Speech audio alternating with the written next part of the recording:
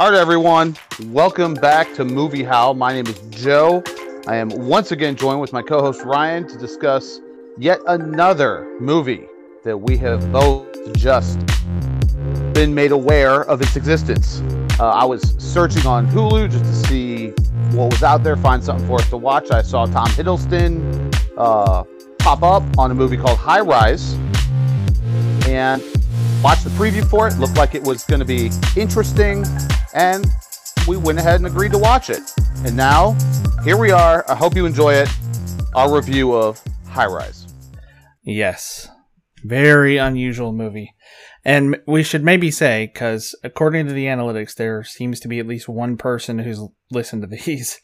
We are recording remotely this time, because both of us have corona cases in our household. Yeah, we sure do. Luckily, it's not us, but it is what it is. We're making do with the technology that we have, so Yep. We'll get on through it. Yep. So I don't even really know where to start with this movie. When I saw that preview you sent me, I did not know what to expect. It kind of it really reminded me of Judge Dredd to start with. Yes, it has the new, and he's referring to the new Judge Dredd, where everything takes place basically inside this high-rise apartment complex. Mm-hmm. It's kind of a unique design for the building. They wanted to make that a certain aesthetic, I think. It's got a few actors that you're going to recognize. Obviously, I've mentioned Tom Hiddleston. It has Jeremy Irons is in it. Luke Evans is in it. Elizabeth Moss is in it, and James Purefoy were some of the biggest names that I recognized.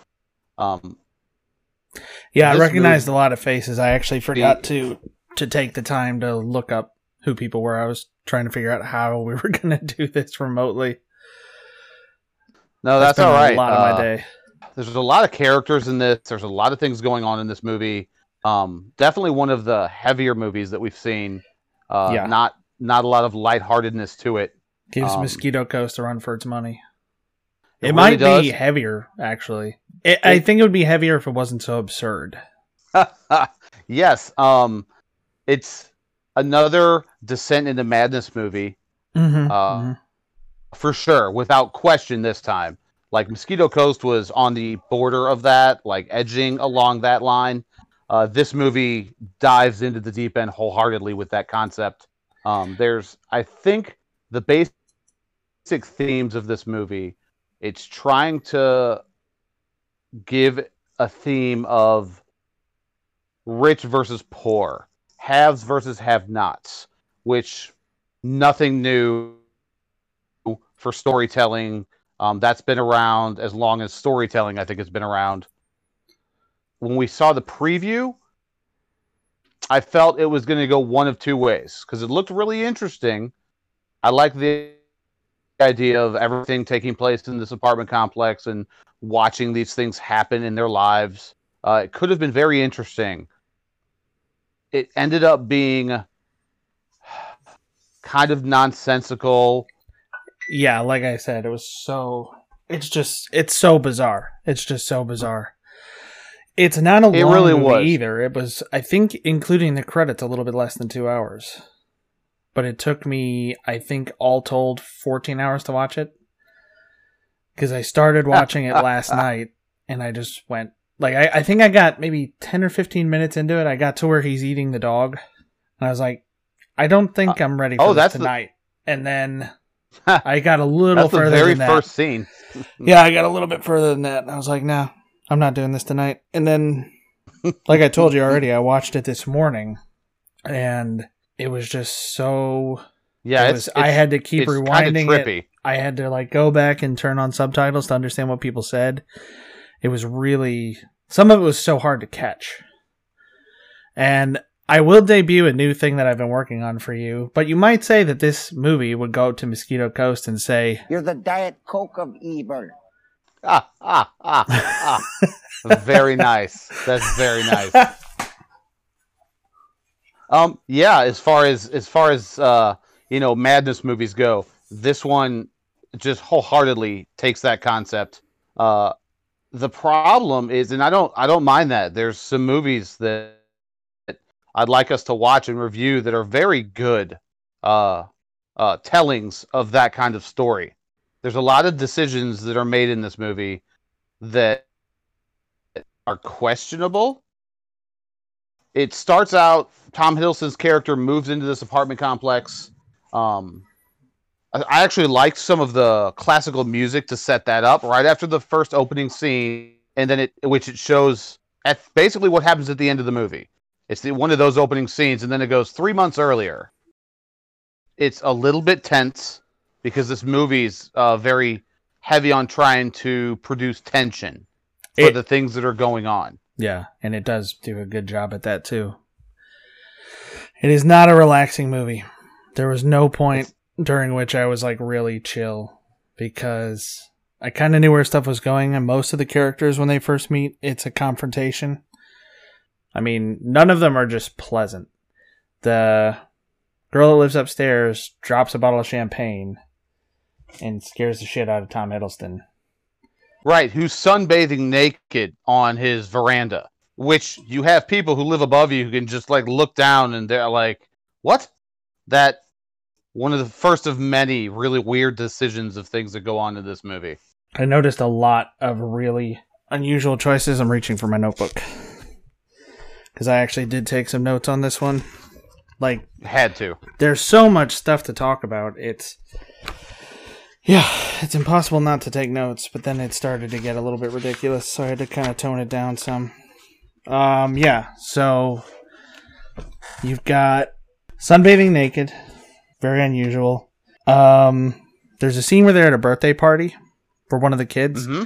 Tom Hiddleston takes his upstairs neighbors, who he's kind of getting involved with, takes her son. And all of the kids leave with Wilder. He's actually from a lower floor, but he's friends with some of the people in the higher floors, like Lang, the main character, Tom Hiddleston's character, and his upstairs neighbor's kind of girlfriend. He takes all the kids down to the pool, and they leave the cake behind, and Tom Hiddleston and that kid are still there, and the cake is left behind too, and they cut it. Tom Hiddleston takes about a quarter of it for his piece, and then eats it with his hands. And the little kid does basically the same thing. And then even walking like home from there, they're still eating, or at least the kid's still eating cake with his hands. I thought that was really unusual. A lot of the dialogue is really weird, especially in the first couple scenes. Just getting into a movie where it's supposed to be people, people from different classes, especially Wilder, who's supposed to be lower class. He says, he refers to the upstairs neighbor as stoic and perfectly breasted. He does indeed. They're trying to set him up to be a playboy.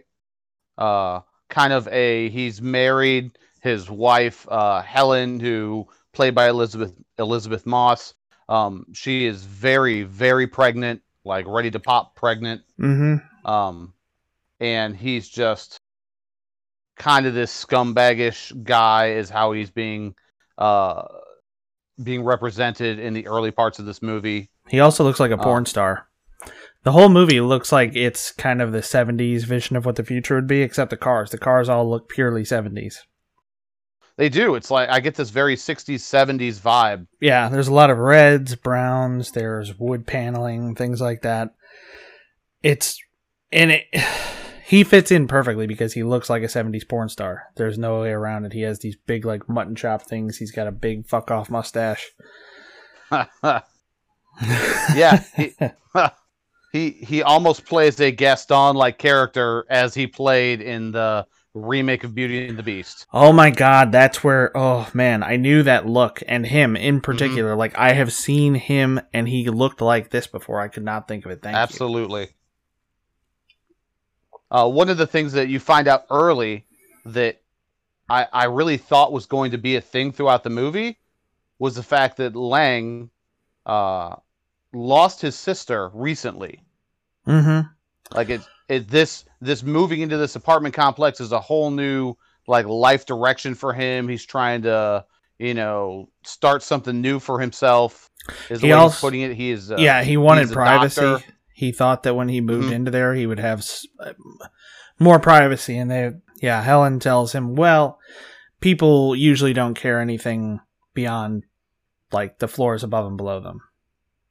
Mm-hmm. So there is some privacy in that way, but like everybody knows what's going on with you if they're right around you.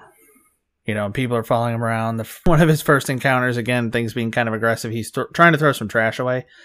He's looking at the chute. He's reading the warning label, don't stuff too much down here. And a guy comes out and tells him, well, nappies clog it up. And he goes, well, I don't have any kids. And he goes, good. They pee in the pool. It's like, thanks. I'll remember that. Right. I always forget that the British call them nappies. Yeah. I'm all like, nappies? What the? Oh, okay. Yeah, I get that now. Almost every encounter, you're correct, is there some form of aggression. Yeah. My favorite encounter. So he comes into the building and he's there for a reason. He's trying to change his life. He's trying to escape. I guess he's trying to find something. He tells the kid at one point that he never had a father or doesn't have a father, something like that. Or no. Yeah. Does he tell his kid They're that? talking about it. They're at the party where you talked about where they sit down with the cake. Right before they do that, this little boy who is his upstairs neighbor Charlotte's son, they have this conversation because this kid asks him about all his family is dead. Like, did you kill them? Okay, yeah. I was trying to remember if that was a weird conversation. It's such a strange conversation to have with a little kid. It is weird, but from a weird little kid, it didn't feel incorrect. Like, kids just can ask you some shit. And I thought a very interesting thing that this kid asked him was, what's it like being the last one? Because he's like the last member of his family that's alive. And what's it like being the last one? Yeah. And that's when Lang sits down and, drinks the rest of the wine he has in his glass. And they don't really talk about it after that. He just, they go into the scene of cutting the cake. I think that's intermixed with Wilder stomping down the halls and the stairs. Well, he comes in dancing down. It looks like a scene out of Joker, which you haven't seen. But yeah, the way he acts, the way he's kind of dancing around and parading those kids down into the pool. And all this is taking place. We keep getting ahead of ourselves. So he's coming there looking for a new life. And he finds out that it's very cliquey. You're kind of... the people that live right around you, and they know everything about you. And there's definitely a social hierarchy. And there's unrest because of it. And you see it. You see that people at the lower levels are living a very different kind of life. It's nothing terrible, except you see the power goes out. And then the water stops working. And all these different issues keep coming up. The rich people at the top of the building reserve the pool for a private party, even though they're not swimming in it. They're just kind of drinking around it. Right, they're just hanging out in the pool area. Yeah, and another unpleasant introduction that Lang has is the henchman of Jeremy Irons' character, Royal, the architect of the building. This guy just comes into the pool and says, "Are you the new doctor in the building?" And he says, yes, I am, but I'm probably not the kind of doctor you need. The guy goes, "Royal wants to see you," and just walks off. And so he's following him like, what? Who are you talking about? Yeah, that character's name was Simmons. And it was interesting because they built him up to be this kind of henchman, I'll kick your ass to make you do what I want kind of character. Yes, and then there's a scene not too much longer after. Okay, so he goes up to see Royal, meets him. He walks out into what looks like an old-time English garden. There's like a cottage there. There are animals, horses. The wife is dressed in this very, almost in a Victorian type way. Yeah. And he's saying, my wife's nostalgic. I don't understand it. Why delve? That's the line that he says. I missed. That was one of the ones I had to rewind for. Like, what? But yeah, you see that they have everything they want. They have a horse on the 40th floor of this high-rise apartment building in the middle of this massive parking lot with other buildings going up around them. It's so weird and so out of place in an area where they can't even supply power and water to the lower floors reliably. But there is, and I think the party that you were about to talk about with Simmons is where I was going. Because Royal invites Lang to a party, and he shows up in a suit. And first of all, let's go to the point to tell, this is the second party already that he's been to. There was the first party where his neighbor who dropped the bottle, she invites him, I'm having a party later. And so he kind of gets to know people. And in the beginning, as he's talking to Helen, he acts like he's not very good at this, mixing with people and putting yourself out there, getting to know new people when you don't know anybody else around. But by the end of that party, apparently he has drunk so much, and everybody's just drinking and partying very 70s style. He's like laying down on the floor and under that coffee table talking to Wilder. Right. Yeah. Just weird. A lot of weird stuff happens in this movie it didn't make sense for his character based on what he had just established. Yeah. I mean, you could be that comfortable over at your buddy's house that you'd known for a long time, and I'm just going to lay down on your floor and I'm going to smoke some grass, and because of that whole style that they're trying to portray in this movie.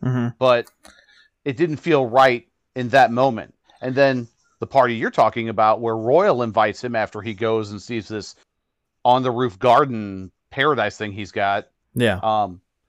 First of all, Royal's not even there. He invites him to this party. He's not involved, but it's kind of like a costume ball. It's like the party from Hocus Pocus. There you go. The fancy house party where they're all wearing Victorian clothes for whatever reason. I don't know. This might be a cultural thing. That was another thing I was wondering. This, I think, is an English movie, and a lot of the actors are English. Like, the majority of them are English, and I recognize them from other English movies.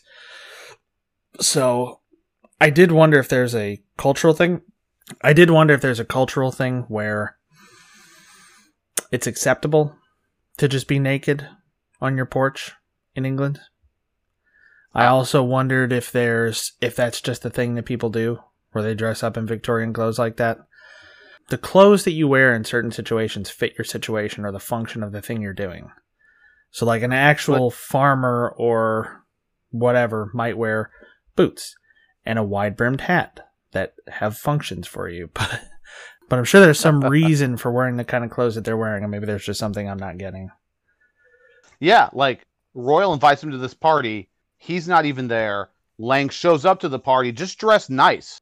Like, you see him go to the grocery store beforehand, but it's a grocery store everything is inside this building. Yep. They have tennis courts, a pool, a place to play squash. Like, there's certain things that they refer to. There's a gym. And you just stay, except for going to work. Like, you're just in this building, that is your life. The way they are portraying this, it's almost being portrayed as if there almost isn't an outside world. Like, the outside world is kind of alien. Like they're trying to separate it and build their own. Yeah, he's at this party and he gets kind of ragged on by Royal's wife. She kind of rags on him. A bunch of people laugh, and even by one of his medical students. I guess a medical student. That's kind of how it's portrayed. It shows a couple scenes where he's in his own office. The first scene has this guy, and he's autopsying this cadaver's head. So he's cutting it open. He's taking the skin off of it. It's fairly gross. Yeah, I did make it to that scene too, and I was eating the first time I tried to watch this, and I was like, well, one of these has to stop, and it was the movie. Yeah, that was not something I would have been happy if I was eating during watching it. I will be in agreement there. But yeah, this guy kind of faints. Him and there's two girls there. They all look like students trying to learn what's going on from Dr. Lang. Yeah. And Monroe, the student, had been kind of arrogant before that. So, and yeah, like you're saying, he got some shit from the people at the party. And then this guy comes over. He's talking to one of the waiters who he recognizes. Like you're saying, everything's within the building. This guy who's working there at the party is also from the building. And they've seen each other in the gym he lives there. Yeah, they were on the rowing machines together. Yeah, and this guy comes over, kind of grabs Lang by the shoulder, says, "Oh, we need," like, takes the cigarette out of his mouth, puts it down, grabs a bottle of wine from him, says, "We'll need that," and, like, guides him over to the elevator and then forcefully pushes him into the elevator. Oh, yeah, that's Simmons again. That's Royal's guy. Oh, I didn't even recognize him. Okay. Yeah, Simmons is the one who walks up, but it was as he was talking to this waiter, who talks about sometimes you have to swim against the river, go against the flow.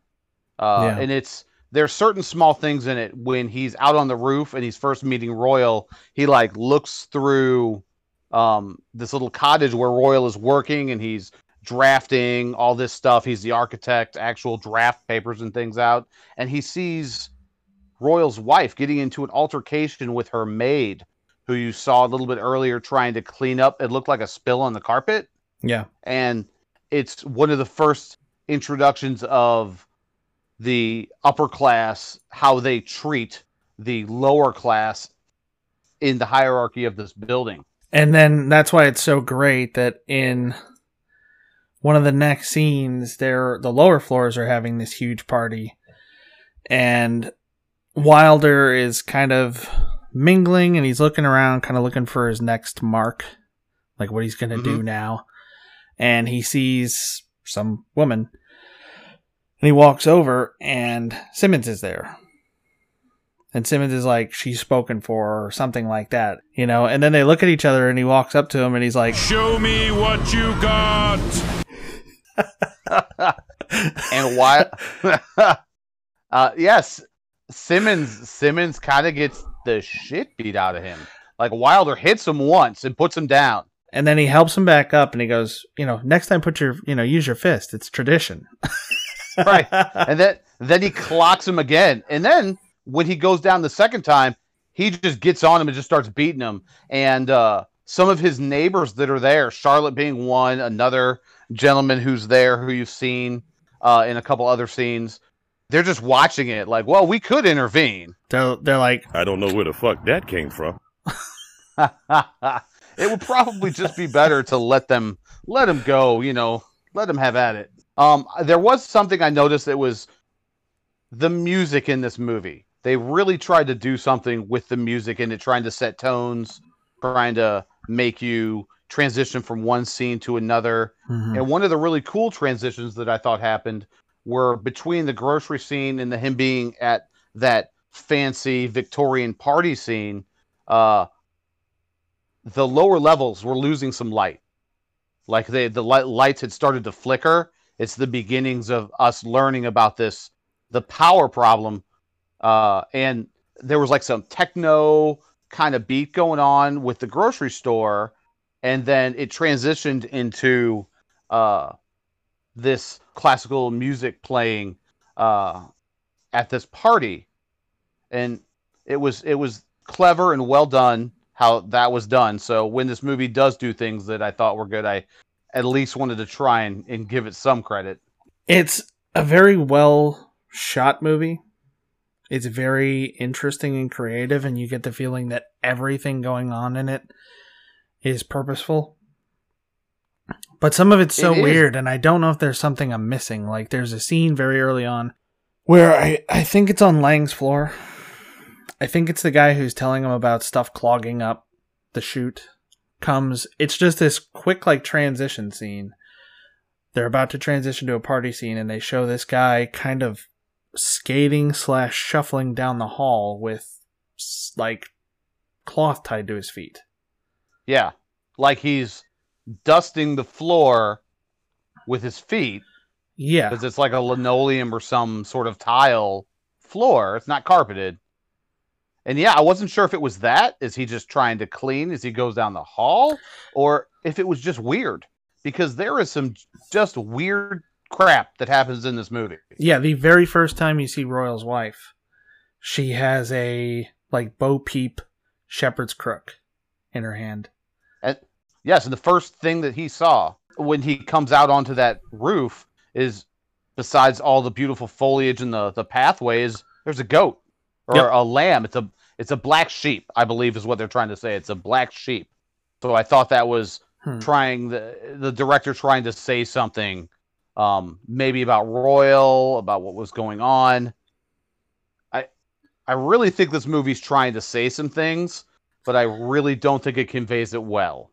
I think it's trying to say a lot. I think it's trying to be, a social commentary about how if you were to distill like all of the facets of society into one small thing, it would kind of blow up.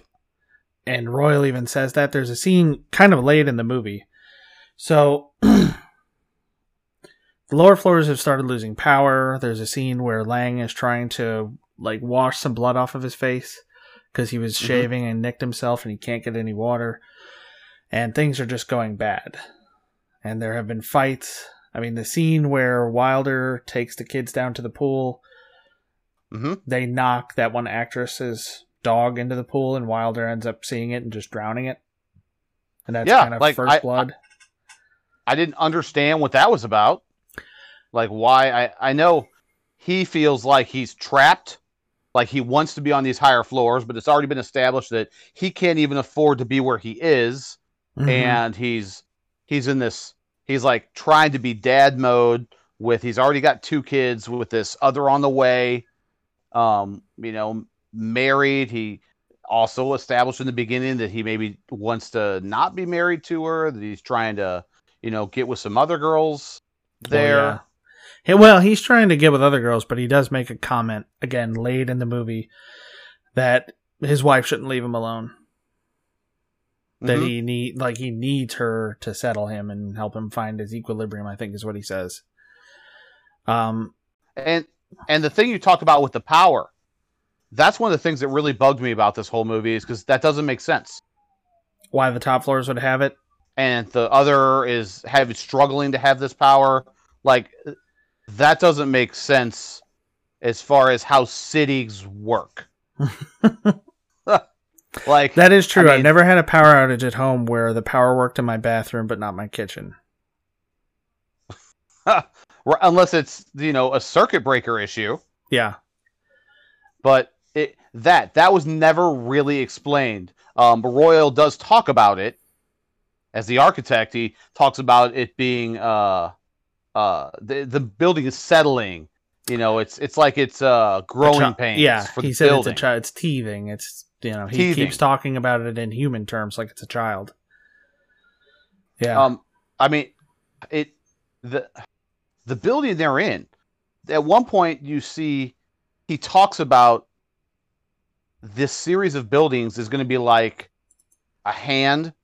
If you were trying to hold something kind of large in your hand, and how that would be in the palm, and the thumb and the fingers would be rising up around whatever that item is. That's kind of how it would look. Yeah. And, the buildings being the fingers, there's going to be a big lake in the middle. This is his big plan for this entire enterprise that he's trying to put together. But their building looks complete. Like it's wired. Like it's done. And yet this power thing that's going on, that it's one of the driving forces that causes the major issues later on in this movie, but you have no idea why it's happening. And I thought that was kind of lame. Yeah. You also have no idea what time this is, what year. They absolutely kind of, it's it's very 70s, like we said, in terms of the aesthetic, but it's very modern in terms of the design. So it's difficult to pin down. There's also no real modern technology. Even the cameras. Right, there's no cell phones, the cameras and stuff. It all looks like 70s, late 60s, 70s technology. Yeah. The cars, everything. They don't show anything. The telephones, it's all old school stuff. So you have to assume that this was some sort of set piece for the 70s. Again, it's taking me back to the Joker. In the beginning of that movie, they're talking about New York's having all this crime and all these terrible things are happening. And one of them is, they're talking about like super rats on the news and trash being piled up, and that's a thing that you see all over the movies, trash piled up, and it reminded me of this because there is, it starts to get to a point where the trash chutes are clogged. There's garbage all over the hallways. There are fires. People are scavenging for stuff. People are eating dog food. Right. As this continues to go on, and they don't really give, except for the very beginning, and it says 3 months later. Like from the time there are certain things that happen in this, and one of the things that causes Lang to descend into madness as everything is going on in this apartment complex. Because as you said, yeah, it starts to get bad. Like trash everywhere, fires, there's like riots and people going crazy. But at the same time that these things are happening, there's also lavish parties that are going on upstairs. And yeah, the rich people are having eyes wide shut parties, literally. Yeah, like they threw in a bunch of this nakedness and sex and ridiculous things. Yeah, there's a point where Lang is just leaving his apartment and he walks down the hall and they're projecting on the wall footage of he walks in and Steele is there, the orthodontist. Mm-hmm. Who's one of the more aggressive people to him at first, and then later on they kind of are like, well, we're on the same floor, so we're in this together. Like, I'm going to trust you because you're on my floor. And, Lang walks in. There's a video of Cosgrove having sex with Steele's wife being projected on the wall of this very room. Early on in the movie. Yeah, because he was hanging out with her. He's kind of dancing with her, and then they were kind of dancing their way off into the bathroom while he had a camera in his hand. It was really weird. It reminded me of Breaking Bad. There are scenes in that show where he's like purposely acting goofy, but Bryan Cranston is so aware of how goofy he looks in certain situations that he makes it work so well, and that's what this guy looked like. Yeah, there's a lot of scenes of people dancing very slowly to this music in several different scenes throughout this movie. As I said, the music, they really try to do something with the music, and sometimes it's done very well, but some of these other scenes where they're just slow dancing when Monroe, I believe you said, he was the one who he commits suicide during this movie. Spoilers. He does, yeah, Sorry. Because of a sort of prank that Lang pulls on him, which I thought was going to have a huge impact on Lang. It seems to make him become withdrawn for at least a couple movie minutes. There's a scene after Monroe kills himself, and it's a montage of the parties, the rioting, and Lang just going crazy. Like, he's going crazy he gets into a fight in the grocery store, which looks like it's been looted. There's 3 of the main, you could say, villain characters as far as the upper class people are concerned. James Purefoy's character is one of those, Pangborn, I believe. Him and Simmons and I think Cosgrove. I think so. They go into the grocery store to stir up trouble and to try and get stuff for a more lavish party than the lower class can throw because they can't be outdone. Yes, and that's another one of these crazy things with this movie. Lang is just trying to do his own thing. The only thing that's really bothering him is being put down by these upper class people. And Monroe is one of them. Monroe's family lives on the 39th floor, just below the architect himself. And he's talking about how Monroe needs to be taken down a notch. So Monroe had like a CAT scan when he fell. And Lang tells him, scan. Yeah, Lang tells him that they found something. He never says what. They have these like couple awkward cuts back and forth where they're just looking at each other like, oh, well, I mean. Yeah, and then Monroe's like, oh my God, my father's going to be pissed about this, which is a weird response. He's not going to like it. Like, he says a couple things, but Lang says nothing during that whole time. I'm assuming that in the original draft he probably did, and they just cut it out there like, let's just make this weirder. They succeeded. But as Lang is devolving into madness, he gets into a fight in this grocery store that's been looted. There's fires burning. People are kind of losing their minds. and he gets into a fight with somebody over a can of paint. So he can go back to his apartment and like just wickedly and kind of eerily paint his apartment the way you might think a crazy person would do it. Well, there was a lot of weirdness with Lang the whole time.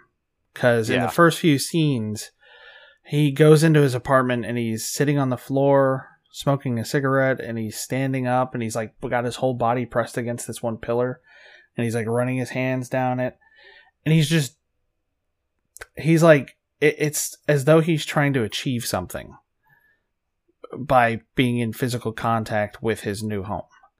And it's that, but like a psycho level energy where he comes home with that can of paint. Because the whole time that it's devolving, you know, the lower floors are saying, we pay the same share as everybody else. We want our same share of the power and the water. We want our stuff to work. You know, we're not second class citizens. Unreasonable. Yeah. It's totally reasonable. And then for some reason, the upper class are wanting to compete in terms of parties. Because the lower class, like when their power goes out, they light all these candles and they're doing drugs and drinking and they're all out in the hallways. They're just having this massive party, and the upper class are saying, there's nothing else to do. Yeah, the upper class are saying, well, we're going to outdo them. And the whole time, Lang is just kind of trying to do his own thing. He's just trying to continue on as though life is still normal. He's still going to the gym. He's using his rowing machine, even though there's like no other equipment there. Some of the upper class people are still coming there. They're not even changing into gym clothes anymore. None of them.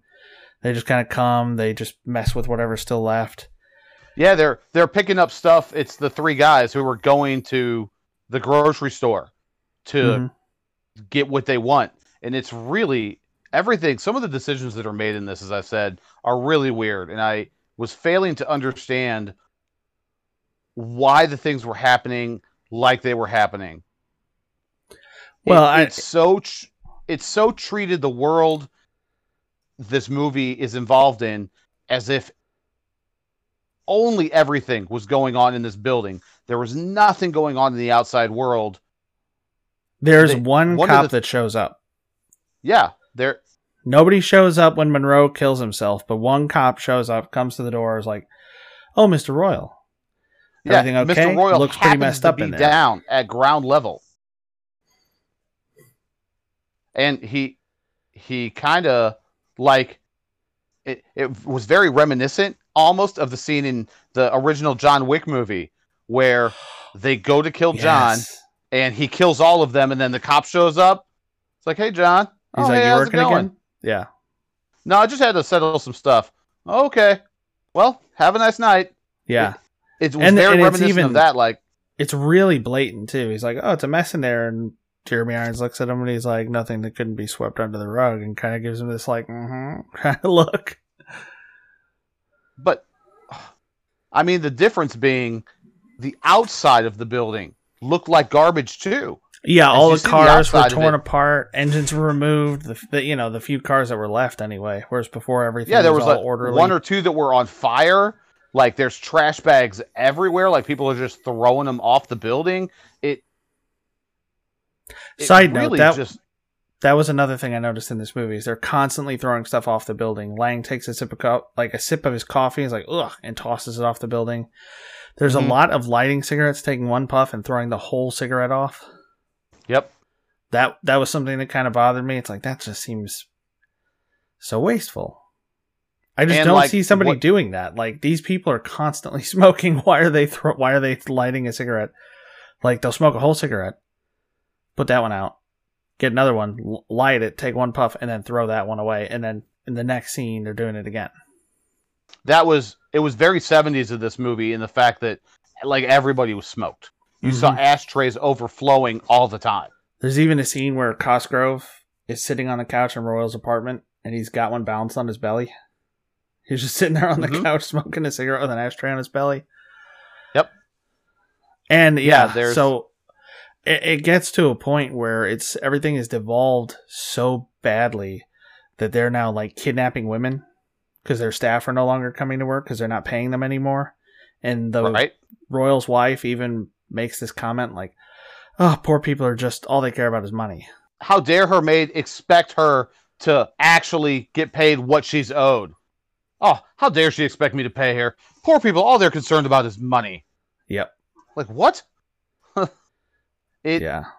The disconnect was, I mean, I got that. I understood what they were trying to do with that, but the way this movie went about it, I just didn't like. Yeah, and if anybody is listening at this point and thinks we're just crazy, we're all over the place, that's what this movie is. If you've seen it, you know, and you're probably right there with us. If you haven't, you probably don't buy that it could be as weird as we're saying. There was a point where it's just this shot where they're looking down a hallway and there's a bunch of trash and then there's a TV turned at an angle and Cosgrove is on it and he's saying, "What are you doing?" Over and over. Like, he says it a couple times. He's like, "What do you do when I'm not home? What do you do when I'm at work?" And it's so surreal because, like you're saying, they kind of ignore the presence of an outside world. And his job is supposed to, unless his job is to be a TV person for the building only, but he leaves the building. Yeah. There's a point where he's even taken by the people on the lower floors because he had sex with Steele's wife. And because of who he was as the elite of the elite. True. But I think the final straw that broke the camel's back, as it was, yes, having, relations with one of the lower people's wives. But so much went on in this. There's this actress character who is one of the elite, ends up being a very good friend of Royal's wife. That was ended up being a very weird dynamic. They're in the grocery store, Royal's wife and this actress, later on when it's being looted. And then for some reason, Royal, the actress lady, isn't there anymore, but Royal's wife still is, and she's being accosted by, I guess, the poor people in there. And Royal has to go and save her. Yeah. And I watched this movie twice, and I didn't actually catch this the first time, but he goes and saves her, and then they go back up to his apartment where the party was just this hedonistic, there's naked people everywhere, just people and it's not just at certain parties, like there's just other times in the movie at the store being looted. Part of it, there's just people having sex. Yep. Yeah, because like you were starting to say before, there's the scene where the three really rich people go in and they have this confrontation with Wilder, who's there with his camera crew because he wants to make a documentary about how things are in this building. Mm-hmm. And I think that's where the camera comes from that the cashier is using later in the movie. See, that confrontation happens. Wilder runs into those guys. Those guys beat him up and throw him out of the building. But you don't really see what happens to the other guys. The one who is holding some of the gear ends up tied up in Royal's apartment for a while. You see him pop up a few times, but you don't really know what happens to him. And then way later on, they're asking where Royal's wife is. And that's when he goes to find her. And she's still down there. She's still in that grocery store. And they're using that camera gear that was down there, filming her, like making her dance and do all this stuff. And Royal comes in, he's old and he's limping. He explains that he's been in a car accident and he just starts swinging that cane. He's like, "This is enough," And he grabs her. And he saves her. But when they go back up to his apartment, I thought it was because she made mention that he hadn't touched her in 6 or more months or whatever, that he made mention of them not having much of a sexual relationship. And that they go back up after he saved her. I thought he was having sex with her, his wife, because he just saved her life from these looters and rioters. No. He was having sex with the actress while his wife held her hand. And it was just super weird. The things that they did in this movie. Like, you just had us watch Dorian Gray. Mm-hmm. Yeah, not for the show, just for grins. Yeah, just for us to watch. And one of the things that was in that, kind of like this movie, a lot of sex and things that happened that dealt with sex. But I felt the difference between that movie and this movie. It made sense in that movie. Yeah, you're seeing Dorian go down a dark path. He is at a point where his whole existence is just to seek out experiences and sensations. And that's what it's showing. It's showing these bizarre things that he's doing. This, it's just because, like, hey, it's us. And this is what we do. Right. And they just threw so much of it in that it was a little over the top for me. I thought it was a little much and did not add. I didn't feel it added anything to the story that I was watching. It made me more uncomfortable. How random it is and how violent it can be was very, very off-putting. It added to the whole air of the movie being so bizarre and so uncomfortable. I mean, like you said, it's a movie that kind of... It seems to do it on purpose. It's trying to make you uncomfortable and put you on edge. Yeah, there were some other things, and I don't want to get into exactly how it ended and the, total things that... how it finished up in this movie, but there were a lot of things that happened that were just thrown in almost for shock value, you could say. Yeah, there's a birth that takes place in an unexpected spot. I didn't understand that was Helen, Wilder's wife, who was super pregnant. They took her for some reason. I know they were trying to stop Wilder. Like, they saw him as a major problem and were trying to have Lang lobotomize him at one point. They sit around in Royal's apartment talking about this and what to do about these people. And, we can have Lang do this. And apparently they'd already talked to Lang about it, because there's a scene later where he sits down with Wilder after Wilder has kind of lost his mind and done some messed up stuff. And they have a conversation about it. Yeah, and then he hands him some piece of paper, and Wilder goes off, and I don't think we see him. No, we do see him at the very, very end, but I don't think we see him in the meantime. Yeah. There's a couple of little things as he's getting to where he's going. It's, as I said, I know what they were trying to do with this movie. I don't like how they got you there. I didn't enjoy the story a whole lot. It reminded me of an anime. I don't know if I said that already. I don't think so. But it really reminded me of an anime. There are some animes like, there's one called Big O. I don't know if you ever saw that. Mm-mm. It was on, I don't know, 15 years ago, something like that. And, on like Adult Swim at night or something like that on Cartoon Network. And I would see it, and I started watching it because it had an interesting premise. The premise was, one day, all these people, like everybody in the world, woke up, and they had no memory of anything that had happened before that. The entire world. And this is 40 years past that. And you're following this guy who's basically, he's around 40-ish. So he was born right around this time. And they're kind of discovering things about the way the world used to be. And they're these like giant robot, almost like Gundams, but more steampunky. They're like androids and robots and these artifacts from the old world. And then it got to a point where stuff just happened. They go into a house and there's a guy who's like all wrapped up in bandages writing, and he's got newspapers piled everywhere. And then there's a random shot of this, and a random shot of a drop of water going into a pond, and then a random shot of this girl who has light shooting out of her for no reason. And it's just, none of it made any sense. And it got to be where it was like that, and that's when I stopped watching that show. And this reminded me a lot of that. This was the live action version of, they had just have this weird shot of people walking in a particular way. Or they even have this scene where, in the beginning of the movie, Lang lays down after that party, and he's having a dream where he's just walking down the hall dancing with stewardesses, like airline stewardesses. They just throw a lot of stuff in there that's... I was to say, was that a dream? I assumed it was a dream, because it started when he lay down, and it stopped when he got up. Okay.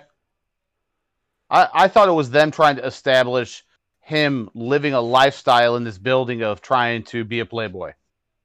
I kind of thought it was that. It was just a jump of time. Like, and then here he is waking up from another goes party. To sleep. This is him partying some more, goes back to sleep.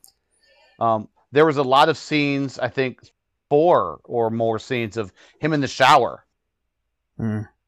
Like a lot of that, it's just thrown in for I don't know what reason. They just threw stuff into here that I didn't understand the decision behind it. Like, why are these people making these decisions? How come this building is rioting over this power issue? Like, how long have they been out of power? They refer to it at some point in the movie that, after 2-3 days max, we'll have power back. And it feels like in that time frame that they're talking, in that 2 to 3 days, that's how fast it devolved from normal everyday living in this building to trash everywhere, fires burning, people rioting. Maybe that's supposed to be one of the points that they're making, is how quickly things can go wrong when you just remove one piece. The one character, the guy who is kind of the assistant to Wilder, who gets kidnapped and shows up in Royal's apartment, that guy in one of the scenes says that he's a psychologist, I think. And he's talking about, I think it's him, talking about how we're all really robots and we're dependent on the equipment we surround ourselves with. Yeah, I wrote that down. He called us bio-robots, and we can't live without our cars, our phones, our TVs, these things. There's, at the very end of the movie, there's this, they play this quote by Margaret Thatcher that talks about capitalism. And this movie, I felt the director was really trying to convey certain things. They were really trying to get a message across. And I think they could have done it in...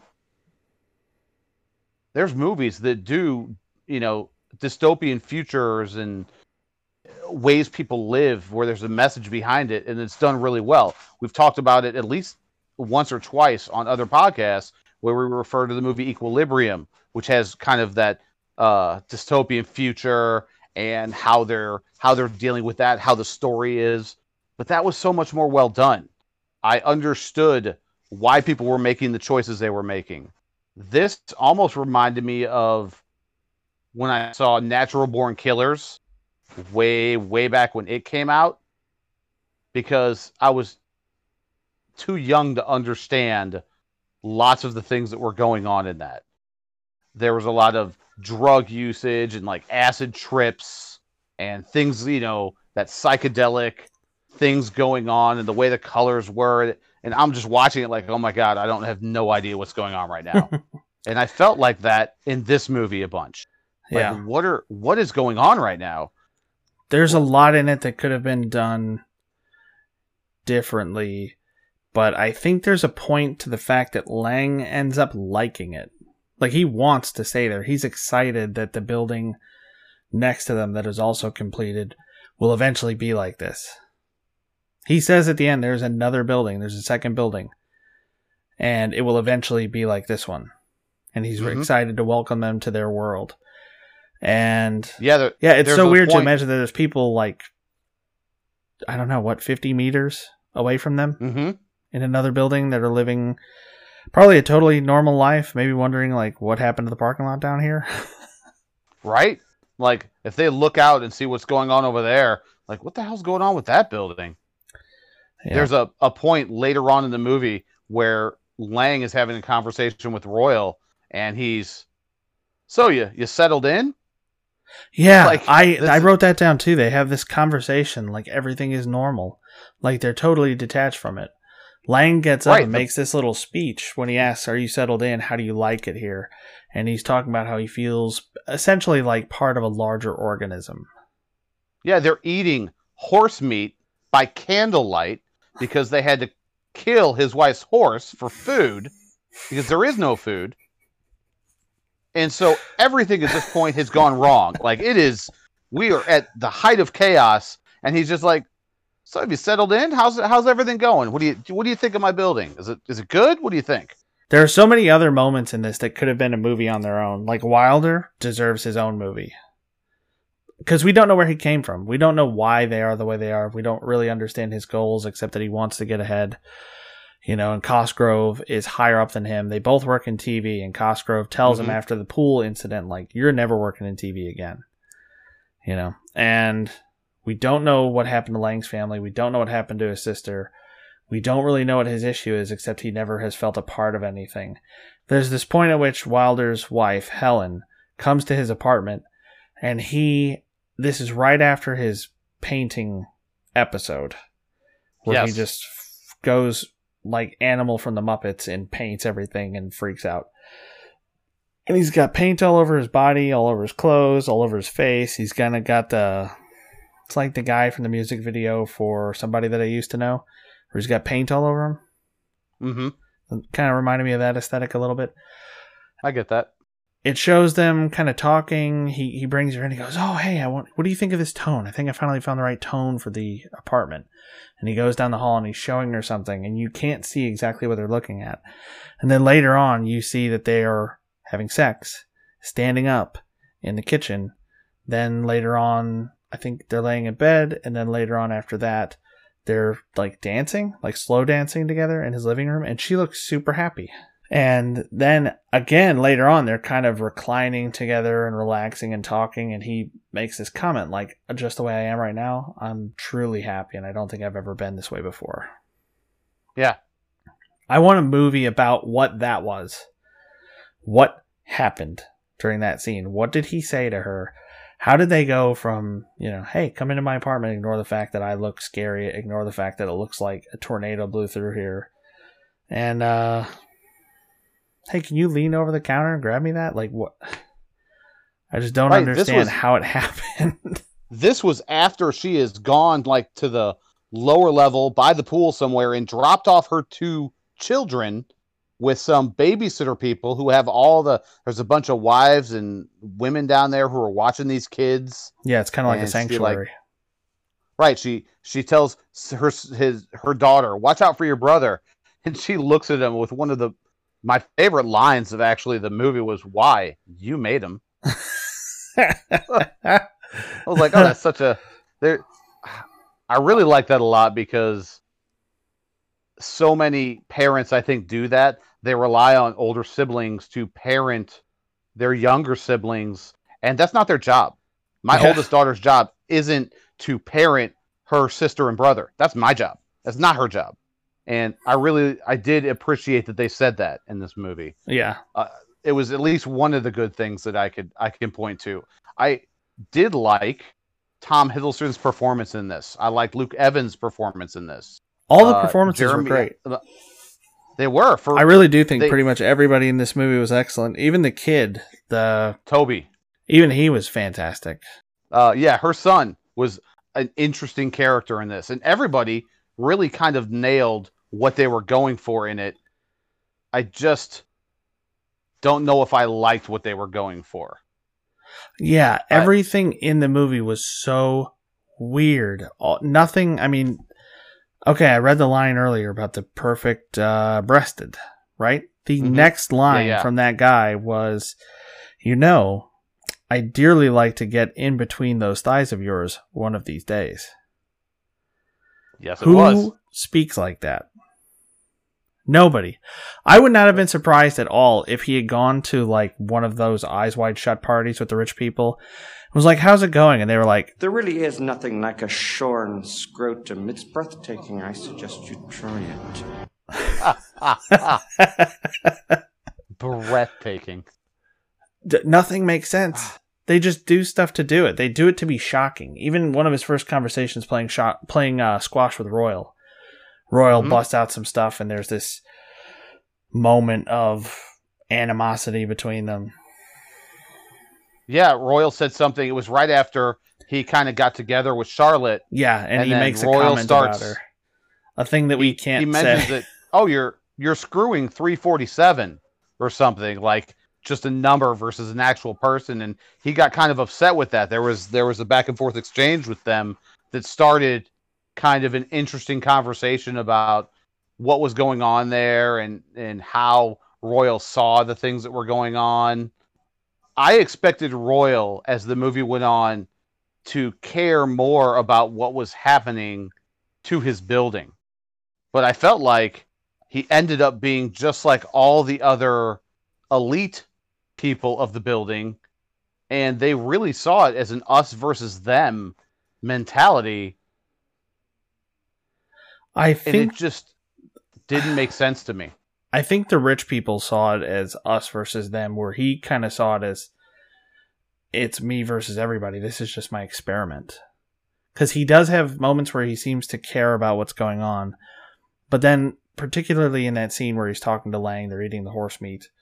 He's talking about, like, I think I know what went wrong with my experiment. I thought I left elements of the outer world out, but maybe I put too many elements in. And the failure of this is informative, or however he goes into it. But he's basically saying, like, this building and this sort of society falling apart is informative and interesting. Yeah, he's not viewing it as something that actually affects real people's lives. It is, and it's an experiment to be studied and, researched. Yeah. Like, this is, And the way maybe other builders of architects of buildings can look at this and learn from what we have done here. And even the way he walks into certain places and starts swinging his cane around. It's like he doesn't expect anything to happen to him.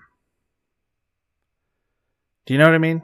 Did you notice that? Yeah. When he goes into the grocery store, there are some other parts too where he just goes in swinging, and it doesn't even occur to him that he's in danger, or it doesn't seem to.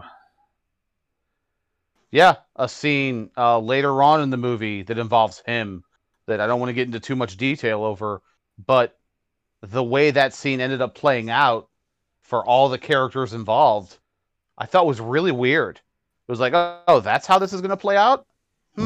Okay. There was no... I didn't feel there was any gravitas behind it. I didn't feel like there was any intention. It was like, oh, well, I guess this happened. Oh, well, I guess this is happening now. I think there's so many things that in any other movie, that would be the thing.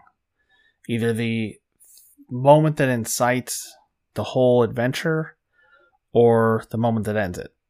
And the whole thing, it comes full circle, and like it showed in the very beginning of it, he even says it at the end of the movie that he's eating dog. I'm going to finish eating this dog meat and go about my day. And it does. It ends with him just accepting what has gone on in this building and deciding, oh, I guess this is my life now. Mm-hmm. Which, again, it just makes me kind of grab my head like, what? Because there's a whole world outside this building. Like, you're a doctor. Like, you have to go and do a job and be part of society. And so because of that, the fact that I couldn't get my head away from that idea that they're living in this building, but this building is still in a world that is a society, that I couldn't get away from that. And that's one of the things that really disappointed me about this, was I thought it was a very interesting idea when I watched the trailer for it. The way they played it out, I didn't like at all. Some of the music was really good. The way they did it, the way they transitioned from one thing to another, or the way they tried to build tension with the music, I thought was very good. It reminded me a little bit of other movies I've seen that I thought I was getting one thing, but I ended up getting something completely different. Like when I went to go see Sweeney Todd, and none of the trailers said that it was a musical? Absolutely. Years ago, when Saving Private Ryan came out, friends and I all go see Saving Private Ryan. Epic movie. Really enjoyed it. And then another movie came out not too terribly long after that, trying to cash in on the that style of movie that was coming out. It was called The Thin Red Line. Another war epic kind of a movie. We walked out of that. We actually got up and walked out of the theater because we were tired of seeing shots of, like, looking up in a forest with really tall trees and just the cameras panning through the trees really slowly and just nothing actually going on. And that's what I felt was happening in this movie a lot of the time. That there were shots and scenes, but nothing that I was watching made sense or was relevant to what I was trying to comprehend with the story. And again, like you talked about, that could have been part of the director's intention, to intentionally keep you confused or guessing maybe as to what was actually supposed to be happening. I just didn't like the way it was done in this particular movie. Okay. I understand that. I agree with your points and your description of how these other scenes are added. I'm not even going to try to add to that because that's pretty much exactly my thought. You could summarize this movie in like a 15-minute short. The things that actually go into the story of Lang. Mm-hmm. And it is. It's a story about him. He's narrating it at certain points, the beginning, the end. It's certainly about him. As we said, all the actors, they really did a good job. They really conveyed the characters that they were trying to portray. Yeah, they all did a good job. So I do have a few minor gripes. You've already told me your position on it, so I'll go into mine. But I did want to just point out, there's a scene where Charlotte is in Lang's apartment and says, "Oh, is that your sister?" And he goes, "Probably." He doesn't look at what she's looking at. He's been there 3 months. 3 months? Yes. At the end of that 3 months, he still hasn't unpacked anything. But he does have that picture hung up because he finds a tack and he tacks that picture up. So he probably... He does it one night when he's drunk. Yeah. So she grabs the picture, rips it off, looks at it, and then throws it on the ground and continues the conversation. Thought that was weird. It was weird. Then there's the pool. Just another thing. I already mentioned the Helen and Lang thing. That was something that I was going to bring up at this point. It's just my last few, like, what the kind of moments. But there are 3 points where you see the pool. At the very beginning, Charlotte dives in. At the end closest to where Lang is standing. And it's okay. Then there's a scene, I think, where the kids are playing, where the water appears to be about 4 feet deep from the way Wilder is moving. Okay. Then there's the scene much later in the movie where Lang is walking through the pool and the pool is not even up to his waist. It just seems strange to me that the pool changed depths depending on what was happening. Sometimes it's only knee deep, sometimes it's deep enough to dive in the same spot. Yeah. So to summarize my feelings, because I got done watching it and I came to tell my girlfriend, who started to watch it with me and then was like, "Is he eating a dog? I'm out." That was all it took for her. But she was like, "How was it?" And I was kind of hemming and hawing about it, trying to, well, it was really, really well made, really well acted, really well shot, really pretty. The aesthetics were very interesting. Everything was purposeful. Clearly a ton of work went into this. It's very abstract. It's art almost more than just entertainment. Like, it is a thing and an experience kind of outside of just wanting to sit you down and tell you a fun story. Does that make sense? It does. I actually get that 100%. I'm actually glad you put it that way. Because putting it in those terms makes me not think exactly what I thought when I watched it the first time. Because when I first sat down and watched this, I immediately went to my girlfriend and I said, "This is hot garbage." Just did not like it. But having watched it the second time, it was very artsy. It was trying to, I may not have liked how he went about it, but trying to convey a certain theme, a certain message. It was not entertaining necessarily. Like, I didn't, it wasn't like watching when we watched Mask of Zorro or something. It wasn't just sit down and are you not entertained? No, I'm not entertained. It also took a lot of time to watch. I mean, partially because of just what happened, but there was also a lot of dialogue. Like I said, the dialogue was so strange and so unnatural, and sometimes it was so quiet. There was a scene where Helen says something, and I swear I rewound it 7 times. I would rewind it, Couldn't understand what she said. Every time I just heard, and I finally had to turn on the subtitles. And still, I read it and I was like, that doesn't make any sense. That's not a phrase. There was a lot of that in it. Like, this thing I just saw didn't make any sense. This thing I just heard didn't make any sense. Because the way they speak is so unlike anything I've heard in another movie. Or the way you'd expect somebody to be acting. Yeah, when you watch stuff like this, you sometimes will put yourself into how would I act if I was in this situation. And how I would act was completely unlike the way anybody in this entire movie acted. Yeah. So the final thing that I was saying when I was talking to my girlfriend about this, she was saying like, well, was it good or was it not? And the only way that I could think about it was, it wasn't what I wanted. I said, I went shopping. I wanted a car, but I got a truck. This might be a very well-made truck, but I did not set out looking for a truck. Does that make sense? It's functionally very different from the thing I expected it to be. Yes. After watching the preview, I felt it's either going to be a very interesting story that I'm really going to enjoy, or it's going to be exactly what we got, which wasn't something that I necessarily enjoyed. Yeah. As I said, a lot of aesthetic was good. It was well done in the fact of how it looked, what it tried to portray, the acting, all that. I just can't say I enjoyed it because I didn't. I did not enjoy this movie. So I told you before that Beyond the Black Rainbow was an unreviewable movie. And this one had me come away from it thinking it might be harder.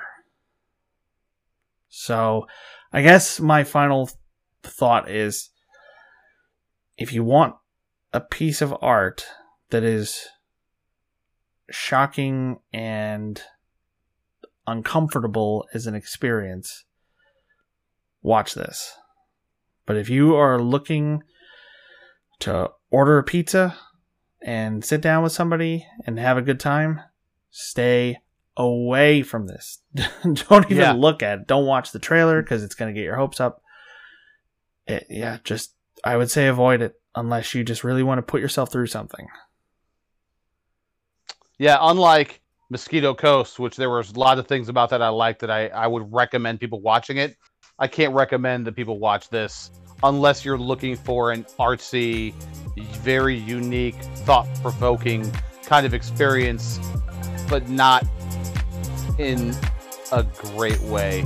Sorry, guys. Sorry, director, whose name I didn't even bother to look up.